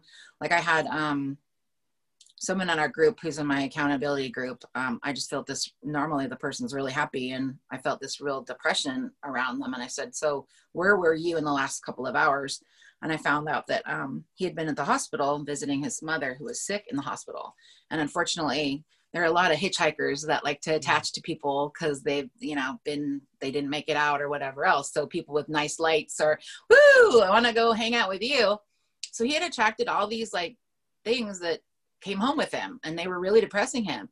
So I was just like, you know, I pretty much identified that, you know, I put them in I guess it would be, Christian Marie calls them blessing balls. I know Vision does the spirit ball. And then I think, you know, like in Reiki, they also talk about a chi ball. Right. So I pretty much, I encapsulate them, almost hermetically seal it, and then send it back up to source energy. But it's also doing a lot of, that's why a lot of times all of my clients with that I do on the phone, because I can read someone's light body so much better by listening to them and tuning into them from that perspective. But what I really like is that Christy Marie was very, very, good about spiritual hygiene that you don't go into someone's body. You literally imagine that they're like a movie screen in front of you. And then after you're done, you disconnect and you close all doors, windows, and cracks so that you're not carrying that person's energy any longer either. Because as an empath, it's very easy to start having other people kind of take over your energy because it's Absolutely. really tasty and delicious to them. So that's, you know, the kind of thing. But Been there, so done by that. doing that, it's calling forth whatever that is. And I did a session yesterday with somebody where they have some legal issues and they wanted some advice in regards to finalizing that. And I got this imaginary, or I got this image of, I get images for people. So I got an image of the La Brea tar pits where all the dinosaur bones got trapped underneath and they're not able to go. So it was like skeletons in the closet, things that had been hidden and secret. Mm-hmm. So I gave her like a spiritual scuba diving suit to put on and told her that she needed to go excavating for the next 3 days in her meditations and that she would find what the secret was or the hidden thing before she signed any documents. And so, you know, it'll be interesting to hear in the next couple of days, you know, what ends up transpiring from that. But I generally get almost kind of a recipe or an approach to that. But I don't like parlor game type of things. Like, I don't like things like, well, what color shirt am I wearing? Or, you know, what's the name of my great grandfather or that kind of stuff. To me, that stuff is like, that's parlor joke trick things. And I'm not doing that kind of stuff. So for me, a lot of times it's like, hey, I've got foundation 11 and 12. I'd like to put down a deposit on my home. Which one feels better? And then for me, I feel into the energy of it to see, but a lot of times you can feel people's motives. You can feel their intentions. You can feel whether or not it's clean to them, whether or not they believe it or not. So that's pretty much how, you know, I do clearings for people. And then generally it's like, but what's kind of cool though, is that most people, once they're done with a clearing, their energy is so expansive and it's so light that they are almost like they're smiling from ear to ear. Cause they're like, wow, I feel so much lighter. And you know, this is so amazing that, you know, and what's been super cool this year. And again, I credit Christy Marie for doing this from a laser focus.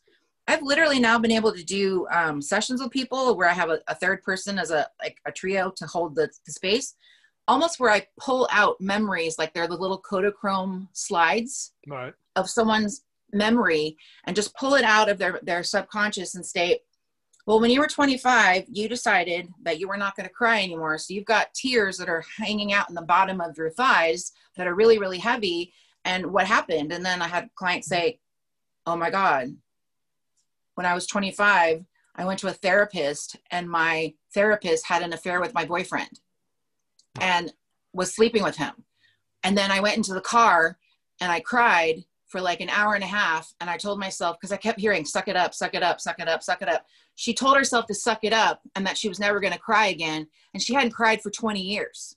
Wow. So it was like this culmination of things that had now resided in her body that she needed to shed. So from there, you literally just keep adding light and keep adding light and keep adding light, where you basically flush that out of their system. But to be able to have things that people haven't even remembered, and then to be able to, or even one was fascinating. Literally, I just kept saying, did you do something with the newspaper? Were you a newspaper person? Were you a newspaper person? No. And it was a past life with a person that had the Kyoto Times and knew that Hiroshima was going to get blown up. Right. And they didn't warn the person, or they didn't warn the people that this was coming. And they literally performed Harry Carey on themselves. And this person had pain in this spot almost all of their life. And I was able to literally clear and transmute, never had the pain ever again, and was able to completely resolve that for that person. Yeah. No, I know exactly what you're talking about, because it's something I experience with all my clients as well. Like, when was it? Yesterday? No, it was early in the week. I was working with someone and I was like talking about in general, you know, how I experience things. And I said, well, for example, for you, I feel there's this, it's like line between my ovaries, if I had one, if I had them, and crossing over my navel. It's like a line, there's a cut.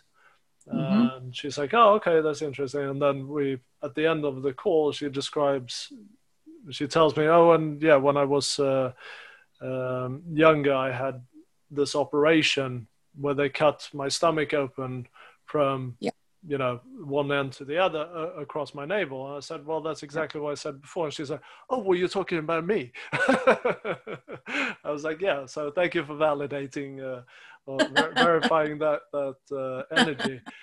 But yeah, it's, I think from my point of view, the way I do, I suppose I've only been at this for 5 years as well, but I've been at it for a lifetime, but conscious about it for 5 years. It's, I approach it from a more just intuitive point of view. I'm not so deliberate in it as you are. So I find that very interesting, how you are so deliberate in the way that you approach, you know, bending reality, your intuition, and all of these things. To me, I just trust that it is what it is, and I trust what I say is there to be said because the person needs to hear it, or whatever it may be. So I find that tremendously inspiring and interesting. Well, I'm definitely I'm what you call an AM/FM dial. I do whatever the situation calls for. So I know that I've actually spoken Dominican Spanish in a specific accent to a region of Dominican Republic that I would have no conscious knowledge of in a client session back in the 2000s. And there's a lot of times of where in the last year, one of the clairs that's come up for me too is that I get these beautiful scents that come in my nostrils. It's the most amazing thing. And all of a sudden I'll just smell this beautiful thing. So I'm now like, I can distill love, fear, intuition. It's just when I'm reading something and I'm in a particular mood, I'm aware that there's a certain scent that comes forward that's very different. And I know a lot of times, like you get I don't know if you get this or not, but I get tuning acclamations where one of my ears will just go out for about a minute. And I just know that that means my guides are up frequencing. So I just kind of relax into that. And I say, thank you, because I think that is definitely, you know, a gift. So, and those are the kind of things that are always really, they show you that your attunement is in alignment. And there's a delivery company in this, I don't know if it's in the UK, but it's called OnTrack, ONTRAC. And they have, every time I see one of those, it's always a kind of a joke with the signs. Like, you know, I'm getting a, hey, high five, you're on track. Hey, high five, you're on track. And so I always really like seeing those ones too. And then even like my friend's husband, I basically kind of like, I saved his life twice now because I just said, you need to go get yourself one of those colonoscopies. You need to get a colonoscopy. And he was like, I don't want to get a colonoscopy. And then he had to end up having surgery very quickly. And he had quite a bit of a mass that was in his intestines. And then recently he had skin cancer surgery. He was like, oh, it's no big deal. He had 29 stitches in his neck and he started having this gray pallor to him. And I'm like, he's not right. He's not right.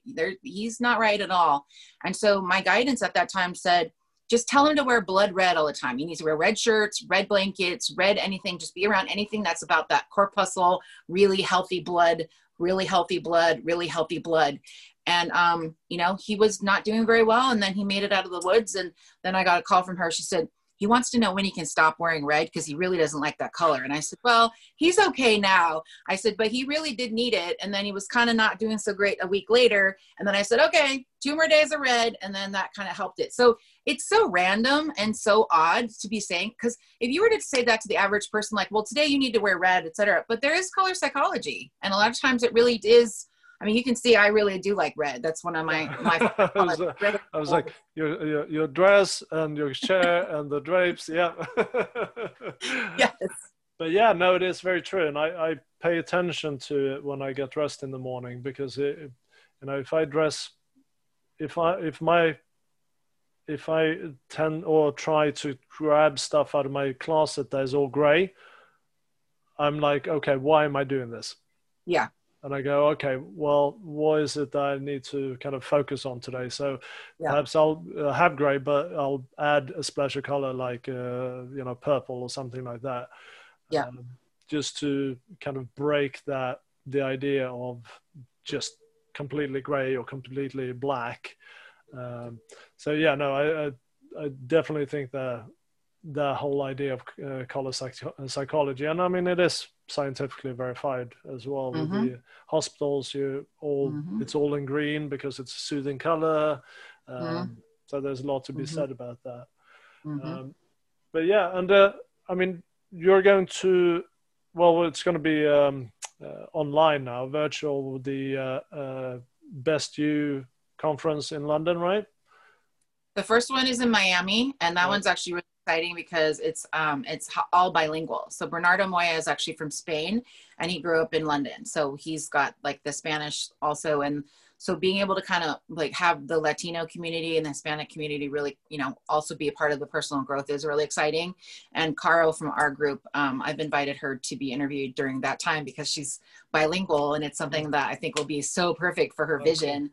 With conscious corporations. I mean, I just, that makes me so excited thinking that could connect her up with all these different people that are like, we want to invest in your stuff. We want to help you out. We want to do this. Cause she works with really big name companies, and coming consciously through those type of things. I mean, that is brilliant. And then London is in February, and then March is Dubai. And I have some clients that are also, they also do healing work too, that I'm going to ask, that are in the UAE and also in Bahrain, if they want to speak. Because the coolest part about all of this is that you being in London and being interviewed at the London Expo means that even though the whole that expo is virtual, they can still come to you in person once everything's lifted. Yeah. So that's wonderful too. And there's another lady named Hema who's in London, and she's an RTT therapist, and she has beautiful energy. And, a couple of days ago, I just said, hey, do you want to get interviewed? And she was like, oh my God, yes. She was all excited too. So it's just the kind of thing of where, spreading love and joy wherever you can. And ultimately it's like, I know my life isn't perfect, and I'm not trying to come off as if I am perfect. And I think that's also important, because it's like a lot of times it's our journey that is the model. It's the journey. I'm saying, like, you know what? Yes, I had these things happen to me, but I didn't let them get me down. I decided I was going to reinvent myself. And that was something I really, really appreciated about Bernardo's message. He said, you got to get out there and see what are the things that are going to work for you. And all these people that had to pivot to new things, I mean, at some point in time, it would be lovely if we focused almost exclusively on prizing children. And we focused on the fact that I think the way the educational system is, and a lot of different systems, because everything has been able to do remote for a lot of things, it's going to be very different for a lot of industries, no matter what, when, things come out of the pandemic. And the thing is that Vishen always talks about, it's not about whether or not you got a degree from Harvard or not. It's the mindset. You're a person that applied to Harvard, and that you basically had the wherewithal to know that you felt like you were worthy enough to be able to do that. And then you went out and you basically banged out your life in another way, in a wonderful way. So it is truly that mindset that is so important. And that, even like Anne Frank, one of my favorite quotes from her was that despite everything, I know that people's, in people's hearts, they're still good. Yeah. And that's the part, in the sense of where humanity is still worth, a lot. And I don't necessarily want to live in a world. I mean, I don't have a problem with augmented reality, but I don't want to live in a world with robots as being, the only way that we communicate. That, to me, the human connection, the inspiration, the imagination, the creativity, the innovation, that's the part to me that is just so incredible. And it's the part of where technology augments our ability to connect, yes. 15, 20, 25 years ago, you and I would never have met, because we were just so widely apart in terms of the world. I mean, yes, knowing what we know, probably we would have met under different circumstances, because we were meant to cross each other's paths. But technology allows us to just do that so much quicker, more efficiently, doesn't it? It allows us to just say that, these rules that we had before when we were growing up, that, you can't know someone from California unless you move there. That was, that was a rule. That was a rule that we had. You can't know someone from a different part of the world unless you go there or they come to you. That rule doesn't apply any longer. So no. And that's the part, like, I know for me, my first love was in Austria. I know I got proposed to in a castle that was from 700 AD, which was just super amazing. They've turned it into some giant, like, almost theme park thing. But back then it was a ruin, and we used to go up and drink and watch the, the first star come out and make a wish on it. So, but it was just like, that was literally like one of the most difficult heartbreaks to say, well, I need to go get my college degree. And if it's meant to be, I'll come back. And if it's not, then I won't. And obviously I did not, but it's still, you're right. It's the kind of stuff. And then I did get in contact with him last year. And he's an arts dealer. He has a really beautiful art gallery. And he basically said that he came to the United States a few times and looked for me, and, we had lost contact. But it's still, in a lot of parts of the world, you can't just look someone up by email address or by other things like that. There's still a lot of parts, even in Europe, that you can't look people up because they're just not connected to the internet. So, we are in a parallel universe, so to speak, which is actually really cool. But again, that also means that if we're in a parallel universe, it also means we also have the ability and the right every single moment. That's why that freedom to choose product was called freedom to choose. Every moment we have the freedom to choose what our vibration level is. We get to choose how we want to react to certain things, and it still is a free will universe. And knowing that most people do live in the land of rules. I heard yesterday that only 2% of people actually read self-help books or personal growth. Yeah. Like the rest of the population does not. And that was something that was, for the people I said that to, they're like, 2%. Because like for us, Mind Valley is and Best You and those kind of things, we're all about it because we're in that kind of an environment. But for people who are not inside of it, they're like, what's Mind Valley? But then once they find it, they're like, oh my God, why didn't I know about this before? Yeah, no, absolutely. And I think it's important to recognize the bravery once you realize you have a choice about the people you surround yourself, the media you watch, the movies you watch, what you read, and what you think and what you say and what you act. That actually then adds the responsibility, because before you weren't responsible because you didn't have a choice. Now that you realize you have a choice, you're actually responsible for all of this, and you're responsible for everything you did, said, and thought before. So now it's a brave step to understand that and to actually accept it, because once you do, then you become responsible. But you also, it's empowering from the other perspective, because you are now, you have the choice. You have the choice how you want to feel, and this is where I think the idea of reality being an illusion comes from, we can have the same experience, but our individual experience is going to be very different. Our perspective is going to be totally different. So what is reality then? My experience of this table I'm sitting by is totally different from someone else's experience of it. Yeah, it's a solid object. We might both agree on that. Someone else might not agree on that. So therefore, what is real? Who determines what's real? And this is the same with if you take something like truth, for example. Who determines what's true? It is a paradox. And I think once you get to grips with that and understanding with that, then the rules of the world and the bullshit rules, they become less fixed. They just become fluid, and you can take them, you can leave them, whatever you want to do, it's your choice. And that's what I understand, bending reality. That's when you start bending reality, because it's all flexible, it's all fluid. It doesn't have to be within the rigid frameworks of society. Because every aspect of society, it's like this whole idea of the pandemic. You have the two polarizing opposites. You have the anti-vaxxers. You have the people that are against the the face masks, and then you have those that hate the other ones because you're being irresponsible if you don't have your face mask. I looked at this whole mess when it started happening in March, and I started to kind of go rubbed into it, and I was like, no, hold on a second here. If I go into this energy, then I'm just contributing to the negativity of it. And rather than doing that, I'm just going to allow it to be and be compassionate about everybody's experience, and allow everybody to have the experience they have. And when we come out of it, hopefully I can share my experience and share the growth I've had, taking a completely different perspective from Mm-hmm. what everybody else who's had this kind of fear-based idea of whether it's fearing, conspiracy theories, or fearing, the vaccines, or fearing the virus, or whatever it may be. The fear is what creates that energy.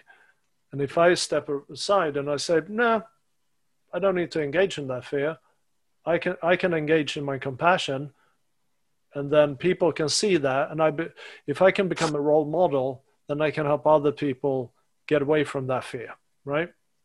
Well, and that's something that in March, honestly, initially I had these, just like, I would say they were almost like fear balls. They were just like almost like fiery ice, of where it was all I could do to try to clear those.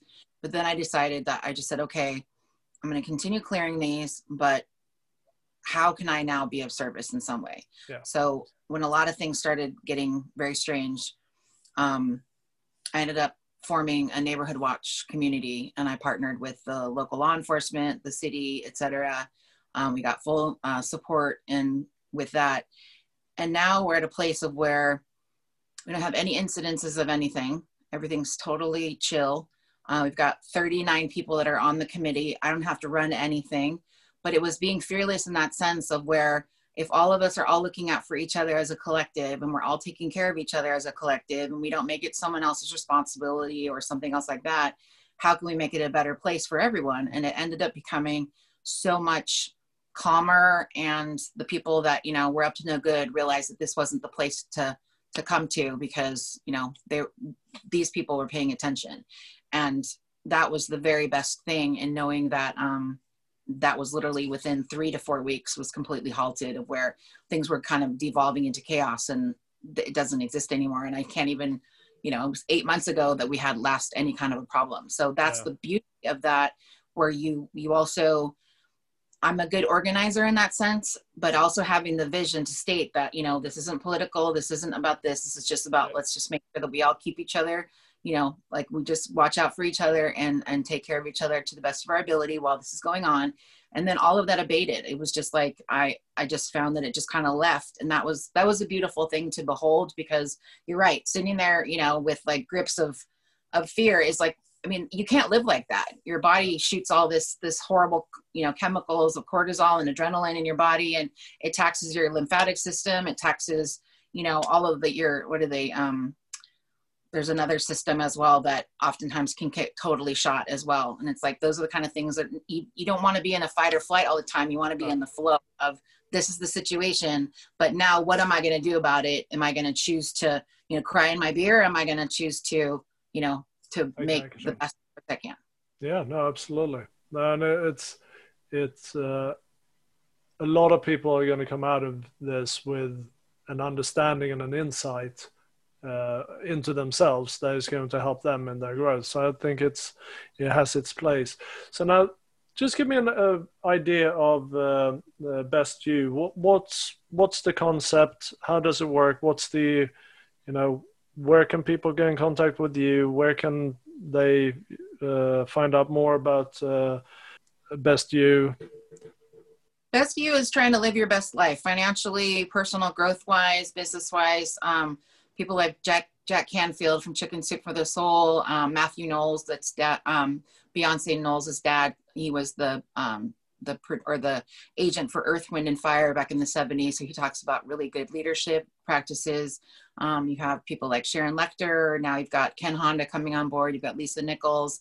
A lot of it's empowering women. A lot of it is fostering entrepreneurship of people, but it's really focusing on your best you version. And Bernardo has come up with this phenomenal reinvented concept of having the Best You TV channel, which is going to be like a Netflix for personal growth, 24 hours on demand. And so there'll be different channels. I'm going to be featured in one of his Best You Expo series that he's doing himself, where he's going to interview me for a 55-minute episode. And I'm really excited about that part. And then from there, I plan on having, I have a greenlit TV show to be able to also, that'll start probably in March or April, of where I'm just going to find all sorts of amazing people to interview from around the world. I mean, even the Vita Jewel Gem Pod water bottles that I love to drink out of, et cetera. They're, I think, in Switzerland or Austria. I would love to just ask them, like, how did you get the impression of how to make these beautiful, like, I mean, they have certain gem pods for love, for success, for this, for that, but I find the frequency of them is so pleasing and the taste is almost completely different than normal water. So I just keep thinking, oh, I know this person and I this person as well, and I could shine a light on this person, et cetera, et cetera. So from that perspective, that would be almost probably 30 episodes, and it just has to, all of the things, just this timing of everything kind of coming together. And then for me, my plan is to really speak to, my elevator speech that I state is that my goal is to help people fall in love with themselves, reanimate their dreams that thought had died, and also to become the VIP of their own life. Because when you have self-love, that's also that compassion. You forgive yourself for anything that, of the prior version of yourself that you were. And then you step into the best version of yourself that you always imagined. And by stepping into that best version, you allow other people to also have permission to step into their best selves. And so it's almost like a replicatable thing of where if everyone's really focusing on their highest potential, you get a room of people like that in an auditorium of 1,000 of them all doing the same thing. It just creates this network that's amazing. And I know Vishen did that with A-Fest. I know I was at Mind Valley Live in February, and it was just being around some of the coolest people. There wasn't an ego in sight. Everybody was totally accessible and friendly and happy to see everybody. It was amazing. Mm-hmm. And so to me, this is, I wouldn't be surprised if Mind Valley and Best You end up working together, because there's a lot of cross-pollination of different speakers, different things that they have very similar ideologies. And, it would be cool that, like Vishen could have a Best You, or you could have a Best You Mind Valley channel, or different things like that. So it's like, honestly, all of this is completely unlimited. And my stuff will be available 24 hours a day for years to come, online on demand. So, I mean, that's the best part, in being able to have people have access to personal growth things that are, cutting edge. And for me, my email is intuitivebarbie1@gmail.com. And I am developing a website, but again, that's been one of my kind of rules thing that's been pretty amazing, is that I'm not out in social media. I'm not out there posting all the time, because I think there's an energy that gets put off by that is also, like, I'm not against marketing or advertisement, but I think this whole pitching things with, if you need the money, people can feel it. You know what I mean? There's a hungriness, there's a thirstiness, a desperation that comes off of it. And I did see some of the big names during the summertime. You could tell their energy had shifted. It wasn't all about abundance and greatness and things like that. It was like, okay, I'm picking up on this. But that's why it was so amazing to watch all of these amazing people, because by being able to look at all of their different journeys, you then become an amalgamation of all the things that you've learned, and then you put your own secret sauce on it. Yeah. And once you do that, that's your own version of it. But it's the same thing, like Christine Marie Sheldon does the What Would It Takes. Reverend Michael does the Law of Resonance of why am I so amazing? So between the two of those, Vishen's now created the Lofty Questions, but it's why am I so amazing? Why am I so, attracting all of the great people that want to work with me, etc. So he took two people's concepts and he mishmashed them together, and he created a new thing, and it works for him. So that's the part about where, I would say, take the best and leave the rest. Well, and I think that's what we do. We take all the best thing, or the things that work for us. After a while, we create our own system. And then suddenly we unlock something and we go, this was fantastic. I need to tell the world about this. And that's when you come out with your own unique. You're not here to redo the same thing that you've done before. You're here to present a unique new system for evolution and for enlightenment and for self-actualization and so forth. You're bringing the new you to the stage, as it were. But yeah, it's absolutely amazing, the journey that you've had. And going back to January this year, would you have realized and foreseen that you would be where you are today with the opportunities and everything that you've experienced in the past year? in a No, year in the year where everybody said that, oh my God, the opportunities are so limited? Well, that's the part about having manifested $60,000 extra in a pandemic. I was like, okay. And then helping other people to manifest money at the same time. And then having other people manifest other things as well. It was like, we were all kind of experimenting at the same time to try to see, you know, but it's also that suspension of disbelief. That's one of the most important things. If you believe that this is a table and that it's totally solid, etc., it's a table and it's totally solid. But when you believe that it's actually hologram and it's quantum physics and it's really actually not here, but it's technically, it is here, but it's not here, then you see things from a different perspective. And last year around August, September, I just thought to myself, I can't live like this anymore. I just, you know, is there something else, you know, and I just kept saying to myself or hearing, you know, 2020 is going to be different. 2020 is going to be different. And then I was doing the life book and listening to John and Missy talk about all the cool things that they were doing. And then from there, it was just like, okay, what's next? And the best part is that a lot of these things are 15, 20 minutes. They're little bite-sized things. They're not, you know, movies and 10 courses. They're things that you can do bite-sized, etc. But the first 3 weeks, I listened to Christy Marie Sheldon's Unlimited Abundance for 24 hours for 3 weeks on a loop in my kitchen. I did not allow it to turn off at all because I kept hearing Marissa Peer say, 21 days is how long it takes for you to rewire your brain for success. So I decided, and there were times I would wake up in the middle of the night at 2 a.m. being like, oh my God, I wish she would stop talking, because my little self was resisting it. But it was like, nope, just keep letting it come in, keep letting it come in. And ultimately it's like, you just continue allowing all these positive things, not spiritual bypass. I do not believe in spiritual bypass. You have to face your demons. You have to face your shadow. You cannot do spiritual bypass. But as you're doing all that kind of stuff, you're allowing all this new stuff, you're shedding all this old stuff, and then you're creating this brand new version of yourself that's like shiny and new. And from there, it just, I've always wanted to help the world. I mean, I've always wanted to give to people. It's my nature. I get, you know, they call it the happy drug when you give something away and people appreciate it. And I think because I've had so many incarnations, like in this lifetime, for me, a lot of things ended up being that I had so many great experiences that everything became kind of a rerun. So now all of this is brand new material. That's the best part. It's like, exciting I'm not stuff. Bored. Yeah, this is all a whole new thing, but I've been ready for it. And that's why I started out talking to you about the fact that at 7 years old, I'm standing there in my mom's high heels and my little nightgown with my baseball bat, singing to thousands of people, because it's like, you know, my little self knew that someday something like this was going to happen. It just took a hell of a lot of time. And as I told you on your podcast before, I actually, in some ways, have to thank all the people that were really hard on me, because they allowed me to really, really, I mean, I feel in some ways like my whole experience has been like a glacier. It just continues to cut through the mountain. And it's just like, we're coming through. It's just coming through. Well, that's the gratitude aspect of it. You know, I believe every experience, I believe that life is the only constant in life are experiences. Those are the only thing that is not fleeting or impermanent. So when we approach each experience, and you've heard me talk about this ad nauseum, you know, it's the approach it with compassion, accept it for what it is, be grateful for the lessons, and forgive yourself and everybody involved.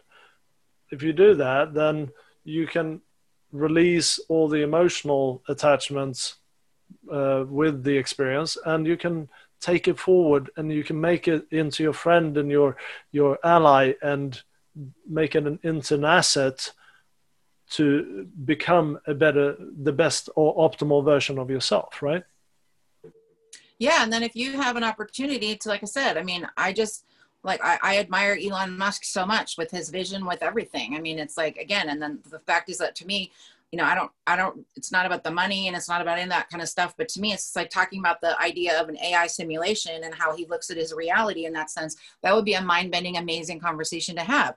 And ultimately, it's also, again, like we talked about access. The more access that you have to be able to be parked in front of people that need to hear what you have to say, those things and opportunities continue to go into a crescendo. So if I can go into like, you know, a clearing with 500 people who have all these different businesses, multinational, that are all trickling down into all these different places, and I can sing the hue with them and center their business thing and get them in the right frame of mind, and then they go out and they have all this inspiration and creativity, it's no different than being in a group of, I don't know, 12, you know, people in the local, you know, like Better Business Bureau. It's no different. You're just having access to different people at a different level. And all of them are still their 12-year-old little selves too. You know, all of them are still dealing with all of their stuff when they were the, you know, I mean, Vishen talks about being bullied and having pimples and, you know, being a lonely kid and things like that. So for him, it was his pain that also created this vision for the rest of the world. And in some ways that's the beauty of like the Buddha, you know, the Bodhi tree sitting under there and just saying like, you know, I just need to look at it from a different perspective. Yeah. And he gave everything up. So it's the contrast of things of where a lot of those experiences really, really propel you to make a sharp turn in a way of where your whole life pivots, and it can be illness, death, war, famine, you know, it just depends on what it is. But I think now people are solving problems that never existed before. And we're going into a really exciting time. But that's why I like someone like Vishen, who is going to be the steward of looking at augmented like intelligence from a conscious way, because you can also see that can go in a very dark way as well. Absolutely. So it's almost like that Star Wars Jedi Sith Lord type of thing too, of where, you know, when you always work for the light will continue to go. You need to keep on focusing being the Jedi and not ever allowing yourself to become Darth Vader who gets turned to the dark side. Absolutely. I completely agree with that. And it's if you once you find these paths that you can travel down, it's really having that trust and faith in that you are on the right track and you are doing, because you know the quote unquote dark side can be shrouded in light as well. And so it's just having that faith and trust that your intuition is going to take you down the exact route that you need to go down in order to learn what you need to learn in this lifetime. So, and I think on that note, we could talk for days, but at this point, I think we set ourselves up to have another chat another day, and London. Yeah, absolutely. And Barbie and I will be Barbie's guest at Be Best You in London, and so I will put all that information on the website for anybody who wants to join in to access. So hopefully I will have the pleasure of having you again come and join me here and have more discussions about, you know, how we bend reality and how we can make the world a better place. So thank you very much, Barbie. Appreciate it. Absolutely. And I would also just like to really commend you on your journey and all the amazing things that you're doing too. I know that you've really stepped out on a limb by doing this, but I also know this is your passion project of being able to bring these concepts to people as well. So I just, I want to also invite you to look at where you're going to be in the future, because this right now for you is just the beginning. Mm-hmm. And that is such a beautiful thing to watch your ascension of being a rocket as I'm ascending, and all the people that we're working on or with are as well. And so that's just something beautiful. So light ahead on your journey, that it's completely, you know, with grace and ease and for the highest good of all concerned. Thank you very much. And for you too. Thank you very much. Bye now. Was that awesome or what? I hope you now see the possibilities that you could have by seeing the world from a different perspective and start bending reality to your will as well. If you want to learn more about me or Barbie, you go to thealchemyexperience.co.uk, where you will find the show notes on this show and also a bunch of recorded guided meditations, information on how to work with me as a coach, and loads of other useful stuff for your growth and personal development. If you enjoyed this show, please don't forget to subscribe and join us in our next episode. For now, take care and go forth and be radical.